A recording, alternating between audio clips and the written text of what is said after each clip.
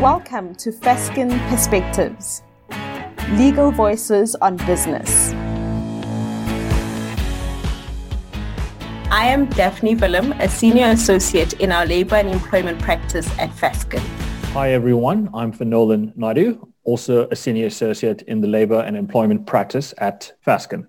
On today's episode, we are going to talk about data, artificial intelligence, and the impact of protection of personal information for employers and employees now and going into the future. This is the first of a three-part series where we will unpack artificial intelligence and how it can potentially relate to privacy laws, especially POPI, in the future. On that note, Vanolan, over to you to kickstart this interesting discussion. As I know you, you have a lot on your mind when it comes to the new world of work, labor law in the fourth industrial revolution, and the dynamics around employers and employees and the impact of technology in the workplace. So I've been thinking a lot about the workforce of the future. And a question that I keep going back on is, can artificial intelligence software or machine learning systems used at workplaces be impacted by the Protection of Personal Information Act? In the not too distant future, more and more technologies will be infused and will shake up what makes up the workplace. Am I understanding you correctly to be talking about robots here? Not quite, Daphne. More around smart machine learning systems. What has been remarkable in recent times is the reliance by local businesses on particular technologies, which in varying degrees rely on artificial intelligence, also called AI or machine learning systems. Take, for example, a chatbot that can attend to general queries, systems that train or coach individuals on best sales or marketing techniques, or biometric technology. Think of automation of administrative repetitive tasks. Think of cybersecurity or fraud detection, robotic process automation in the healthcare, manufacturing, and logistics industries. These are only a few. And these are already part of the changes as the workplaces move further into the fourth industrial revolution. And not delving into much detail of a technical nature, AI or machine learning systems rely on mass data that includes a data set which, given its purpose, would comprise of personal information. In some instances, the technology is not privy to information that can identify a particular person, i.e. it can be anonymized and merely aggregated data based on a host of various factors. Thus, it functions to what the AI has been designed or programmed to do based on its underlying logic. However, on the other hand, AI does in fact rely on personal information, given its specific purpose, or can otherwise be a combination of both anonymized and identifiable personal information.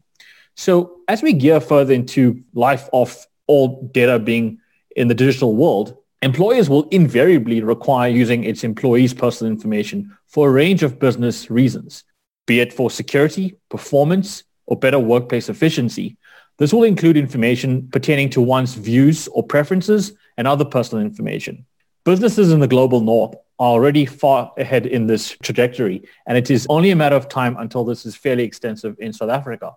Whilst there's been a proliferated transformation of technologies in the workplace, specifically in regard to data or information processing, the conversation of data privacy has recently hit center stage in all facets of tech platforms. So if we think of WhatsApp, if we think of Google search profiles, think of Facebook and other social media platforms, individuals have become quite acknowledgeable and they want to know who's keeping their data, whether it's going to be private and not wanting to be the products themselves. So Vanolan, how do employers manage all of this? I mean, striking a balance between technologies, requiring as much real work data to work efficiently and in the view of technological developments, as well as the rights of data privacy, seems to be the new conundrum. Can you explain to our listeners a bit more about how POPI comes into the picture now? Employers, whether it is the HR team or the IT or data science team,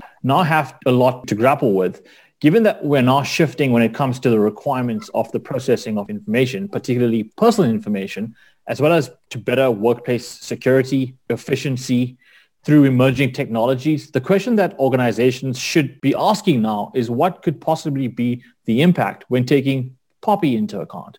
Part of the provisions of POPI, in order to be compliant, is that it envisages consent However, this is not the only ground. There are other grounds or exceptions. It further gives data subjects or employees in the context of the workplace a right to be made aware when collecting their information, which should be directly from them. This must also be explicitly defined and lawful. The processing should be lawful and conducted in a reasonable manner and pertaining to a function or activity of the employer.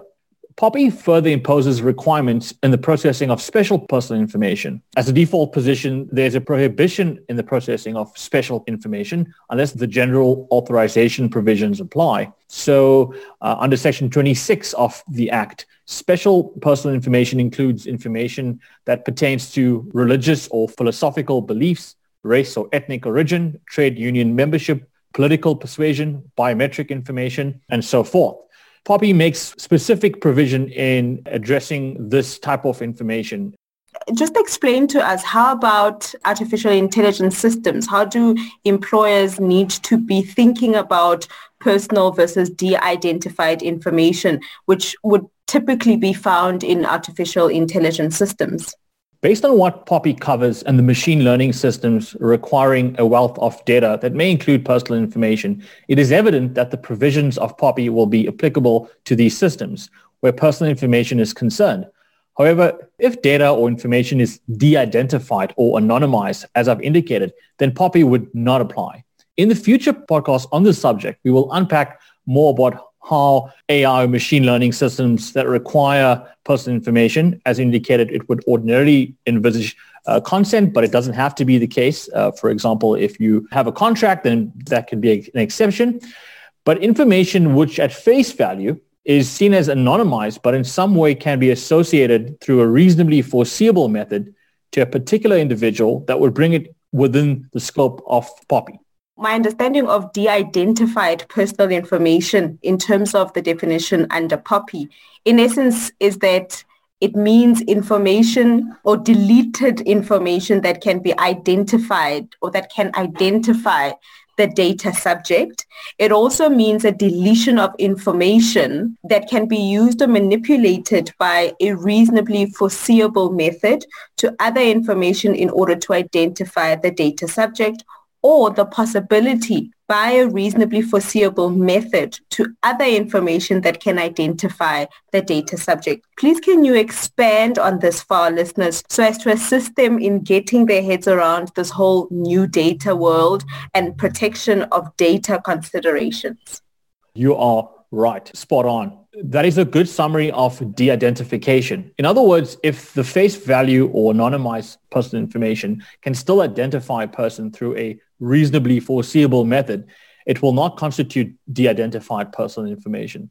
So in these instances, it will then fall under the definition of re-identification, which means to resurrect any information that has been identified, which would include the identity of a data subject, can be used or manipulated by a reasonably foreseeable method to identify the data subject, or can be linked by a reasonably foreseeable method to other information that identifies the data subject and re-identified as a corresponding meaning in this instance.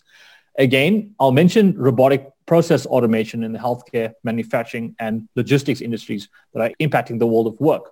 So while these definitions may seem straightforward, it will be interesting, in my view, to determine in due course to what degree of measure the test of reasonably foreseeable method would apply in practice, even with an objective standard in the context of AI systems. And I say this because this is especially when taking into account the varying intricacies of a machine learning system, becoming more intuitive in its training as it progresses, and whether such a standard will be suitable in each given case.